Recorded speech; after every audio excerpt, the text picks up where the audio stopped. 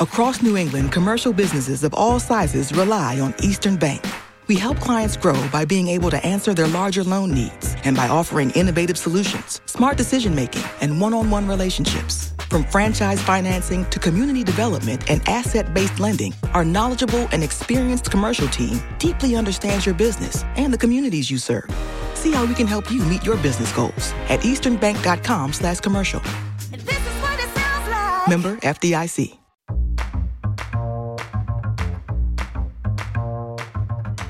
Welcome to Say More from Boston Globe Opinion. I'm Shirley Leung.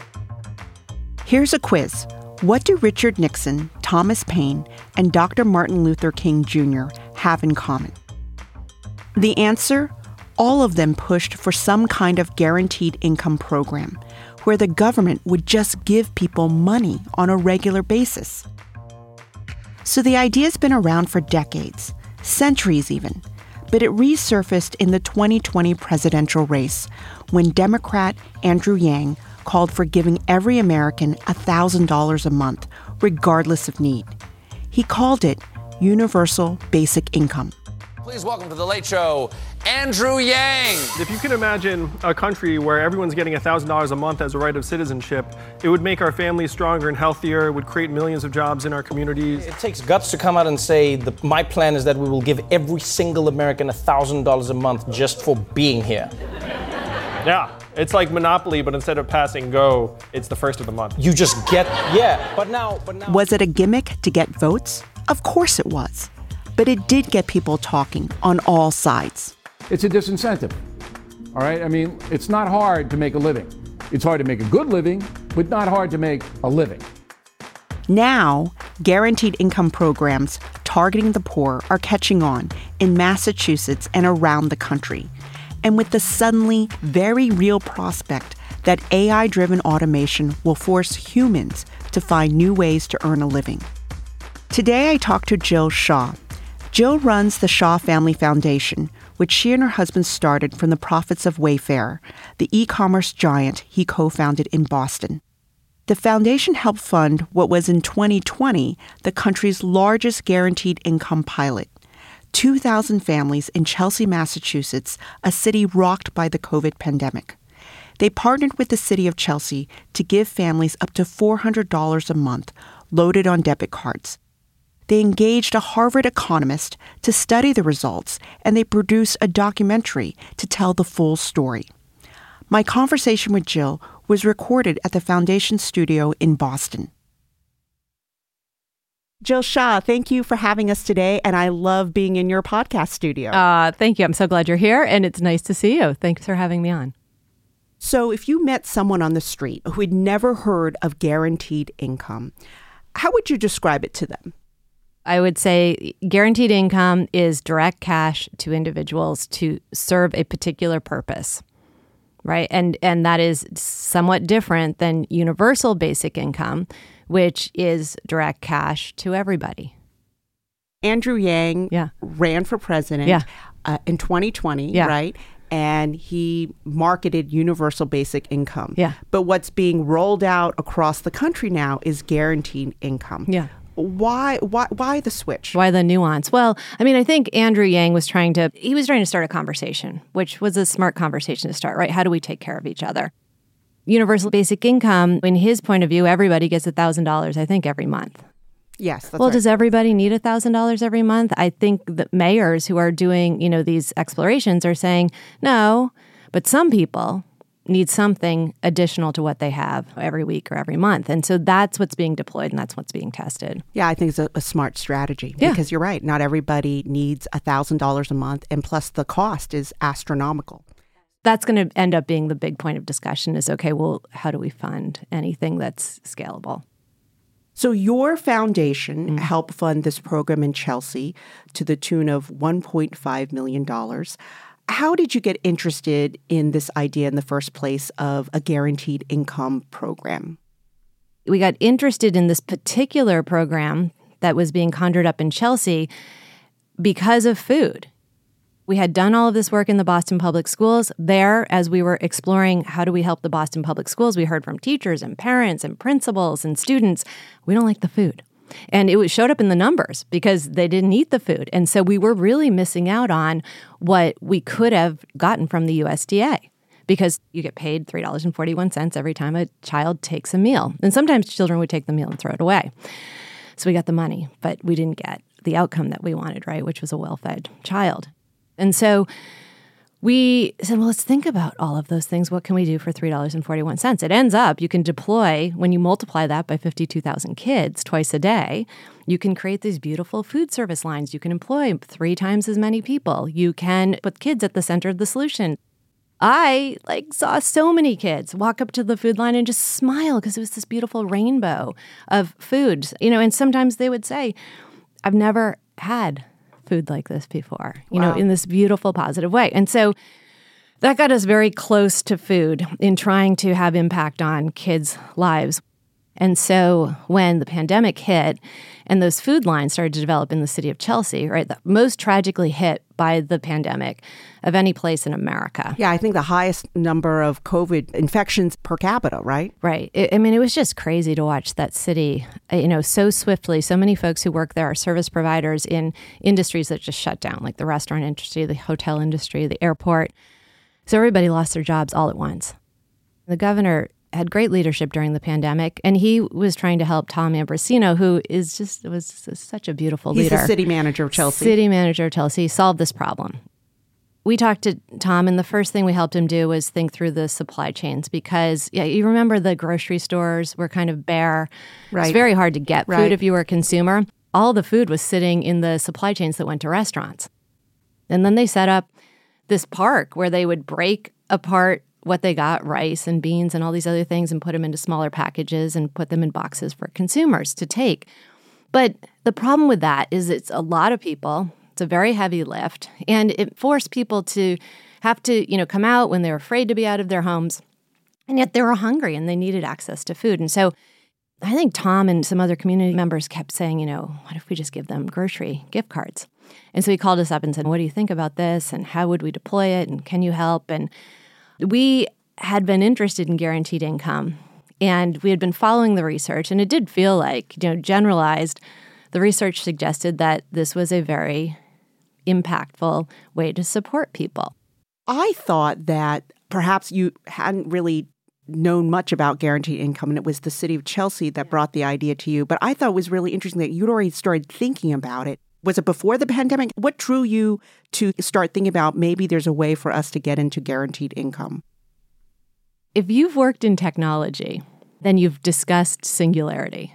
And singularity is the point at which artificial intelligence and the human consciousness intersect. It's always way out there. What are we going to do when people don't need to work anymore? But how do we give them purpose? And how do we make sure they're taken care of when computers are taking care of everything? So we started chatting with folks who were experimenting with this stuff and trying to learn and trying to understand where's the pushback and is the pushback right? It just sort of all happened. It was this confluence of events that were horrible, but it felt like, wow, this is a very exacting way to help solve part of what's going on in Chelsea. So explain to people, why is it better to just give families money rather than relying on a traditional programs like food pantries, food stamps, or housing vouchers? Why is money better? Why do they say cash is king? It's very direct. It's very simplistic. It allows choice. It allows you to make decisions for your family, not have someone else make decisions for your family. And so it allows you to sit and make a decision about whether or not you're going to buy apples or pay for the bus. Because don't forget, it wasn't like people were flooded with income all of a sudden. This was about giving them a little bit more to try to help them meet their needs during the pandemic. I remember in our very first conversation about the Chelsea program called Chelsea Eats, you said something to me that really stuck in my mind, which is, yes, we're giving cash anywhere from $200 to $400 a month, but it's more than money. It's about empowerment. Because so many of the welfare programs, people have to jump through so many hoops to constantly prove that they deserve the money. And this is no strings attached. We're going to give you the money. It's income-based, right? If you meet that, we're just going to give you the money and we're going to trust you with the money. And I think that's the real power of guaranteed income compared to traditional programs. Yeah, I mean, I do too, right? I mean, there's a lot of dignity in saying to your neighbor, I want to support you, but I trust that you'll make the decisions that are most beneficial to you and your family. Everyone has their story, right? And we don't necessarily know it. And so it's important, I think, to trust individuals. So what do you say to critics who believe that government should not be in the business of giving out money and that all you're doing is discouraging people from working? Well, the discouraging people from working, I mean, we have data on that right now. So we had the Harvard Kennedy School and Jeff Liebman study this. Jeff was an economist for Clinton and for Obama. And part of what he discovered is that that's just not, in fact, true. People worked more if they got the guaranteed income in the Chelsea program. More people were employed. Wow. As compared to the other group who had applied for the program but did not get it. So we had this very significant, 2,000 people participated in the program, 2,000 people were just like those people but were not able to participate in the program but did participate in the focus group. And so we learned quite a bit, and that was one of the things that we learned. So there's not a lot of data that says that that's true. Why didn't that happen? Why do people keep working? I don't know that guaranteed income, there's ever going to be enough money for it to solve for everything. It was a game changer for folks, but it wasn't going to have anyone not be motivated to work when they could work. These are all people who worked, right? Mm-hmm. And so they weren't motivated to sit at home. They were motivated to be out in the world. They just had lost their jobs because everything got shut down. And we know how they spent it. They spent it on food, primarily. 70% on food, and then they spent it on utilities and transportation, clothing. They also spent it locally. A lot of other cities are doing very similar pilots with federal relief money. Historically, when you create these social programs, I mean, it's hard to take them away. Yes. But again, this federal relief money is not going to last forever. So are you setting up unusually high expectations in Chelsea? Rolling out these programs, giving them this extra money that we know isn't going to last forever? No, I mean, I think that was why it worked so well, is they were very honest with their constituency. They said this is a program, I think the program originally was going to last for 3 months, and then it got extended and then extended again. But people knew that. It was total transparency, right? It's exactly the way the world should work. People have belief in these supports, but they understand the parameters of them and they can plan for it. There are, I think, maybe more than 100 guaranteed income pilots in America right now, including several in Massachusetts, Boston, Cambridge, Somerville, all in various stages of up and running or about to be launched. And these are not all government-driven. In some cases, they're fully funded by local philanthropists here in Massachusetts. So why are wealthy Bostonians underwriting these experiments? I mean, is this an acknowledgement that traditional philanthropy isn't working in terms of lifting families out of poverty? Yeah, I mean, I can't speak for anyone else. So I don't know exactly why folks have decided to put philanthropic dollars in the direction of guaranteed income. I could postulate that it is to understand whether or not it's a mechanism that should be lobbied for, right? And so, and I think it's to add to the national conversation. At least that's why we did it. My conversation with Jill Shaw continues after this quick break.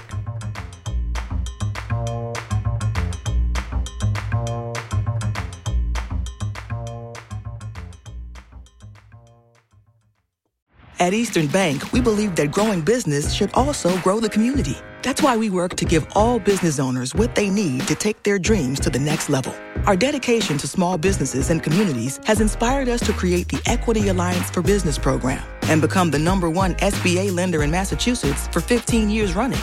We're proud to be here for all businesses, big and small. See the good we can do for you by visiting easternbank.com/business. This is what it sounds like. Member FDIC. In late 2007, the remains of a young woman from the Kaska Nation were discovered in the Yukon woods. I always think about, I want to know what really happened. So I travel north to try to understand what happened and who was involved. It's a pretty big risk to come forward with the information that I have. I'm David Ridgen, and this is Someone Knows Something, Season 8, The Angel Carlick Case. Available now. So let's talk about the future. Yeah. So the pandemic made the economic case for guaranteed income programs. But the further we move away from the pandemic, what is the political landscape like for this idea? I'm so confused by the political landscape in general that I have no idea what is in the hearts and minds of the folks who are leading our country. Locally, I think that it's great that mayors are experimenting with these things, right? Because there's also, this organization, Mayors for a Guaranteed Income, which is helping mayors share ideas and having conversations at large about this. I do think that there is a tool that can sit in their toolbox. Funding is always going to be, the larger issue is how do we fund something like this? But I do think at the mayor level, which is where a lot of things happen, or at the governor level where a lot of things happen, it's a really important tool, and I'm glad that lots of people are playing with it. I hope we start breaking paradigms because we haven't moved the needle very much on things like hunger and housing and employment at a fair wage. And, there's lots of things that we pontificate on, but we don't seem to break the mold. And so could this be a tool that's a game changer? Probably. But I couldn't speculate as to how. And I don't know that right now anyone's having a conversation that is grounded in how do we take care of each other. All these experiments are happening around the country. Relief money is going to run out because a lot of these pilots are funded with relief money. Yeah. So now what? Do we look back, 20 years from now? Oh, wasn't that a nice experiment? Yeah. I mean, how do you move this idea forward so that it continues? So should we be having a conversation about whether or not we're using money to support people in different ways? Yeah, we should definitely have that conversation. It's the right conversation to have in order to best take care of one another. But I'm not pessimistic about that. There are so many people who are interested in taking care of other people. I mean, I do eternally believe that America has more people who love each other than hate each other. And so I do think we get to an answer. And I think that what comes out of all of these experiments that are using government funding is a lot of knowledge and a lot of experience. And I don't think that goes away. I think that mayors and governors will reapply that. People who got the great ability to be a part of those things, right? We help spread the word about it and share what we learned and try to inspire others. I just think things move slowly. I mean, Nixon had this halfway across the goal line. Wow. It's pretty forward thinking. Imagine if we had just applied a guaranteed income as like a standard of support back more than a half a century ago. Yeah. I mean, someone should go play that out and see, what kind of state we'd be in terms of poverty and hunger right now. So next year, another presidential campaign is rolling around. Are you gearing up to be the Andrew Yang of 2024, at least when it comes to promoting a guaranteed income? All right. Well, I'm not running for president. It does need to be a part of the conversation how we're spending money right now to take care of people. Like, those are some big buckets in our overall national budget, and we could certainly question whether or not we're spending it correctly. I mean, education, healthcare, social supports, those are big numbers in our federal budget. And so, I wonder if it'll become a part of the national conversation. It'll take one of the candidates to bring it up the way that Andrew Yang did. You don't have to wonder. Yeah. Jill. I'll just sit in the audience and ask the question. Exactly. Yeah, I could do that. You could run commercials. You could do a social media campaign, I can see it already. I'm not running for president, but I am for guaranteed income. Well, man, if I could have that kind of influence, that would be spectacular. But in any way that we can be a part of the conversation, we certainly will. I mean, do you see guaranteed income? Let's say it does move forward. I mean, do you see it replacing traditional welfare programs? I definitely think we should look at that. Should we be giving out food cards in lieu of making people go to food pantries to get food? What's going on in that system, right? I did a whole podcast about, the underlying who wins in a food pantry system. The answer is big food. And you can say it a little louder. You don't have to whisper. But so I think we should peel it apart and look at all of it and see whether or not there are things that we're doing to support people that cost a lot. One of the things that really struck me about these programs is that so much of it is about helping people with basic necessities, right? Yeah. Putting food on the table. But what struck me, what was even more powerful, was that some of these people, perhaps they could put food on the table, but what they couldn't do was save money to buy a car or to buy a home or save money to go back to school. Actually, I was thinking about this one woman who actually wasn't working. And you know why? She was using the money to go back to college. Yeah. So she can get a degree. I mean, to me, the power of the program is economic mobility. Yeah. That is something that you don't hear a lot about with food stamps or with housing vouchers, but that's the power of guaranteed income in my mind. Yeah, I mean, there's another story that I read about. There was a study done on guaranteed income with a program run in Africa, and one of the families bought 4 goats. And then they bred the goats, and the goats became multipliers, right? And they were able to sell some goats, and they were able to use some of the goats for food and for milk. And yeah, I mean, people know how to take care of themselves. I want to close by asking you, how did it make you feel to be part of the country's biggest pilot of guaranteed income, and then to do the documentary and to see all these families' lives who are changed, and then to see the city of Chelsea continue it on their own? That was like an amazing honor to think that we had something that could help other people who are deeply in need. So that was incredible. And it was heartbreaking to hear their stories and to understand, like to imagine getting a phone call that says, don't come in today, and I don't know when you're going to come in again, when you count on that income to put food on the table. And by the way, your child can't come to school either. I mean, it's just, we put everyone, all of us were in this new paradigm, and we weren't really willing to admit that we were in a new paradigm. And so that was incredibly troubling. And so to be able to think about this challenge in a very different and new way, and to have expectations and for them to be met, it was great. It was great and happy, by the end of it. I was glad that we thought to partner with a couple of amazing people who produced the documentary, because I think it's a really important story to share. It was really important to me that we showed Chelsea as a place that was full of humans, and with the same human spirit that we all have. And I think they did an incredible job doing it. It really showed how important it is to lean in and acknowledge people and to help them.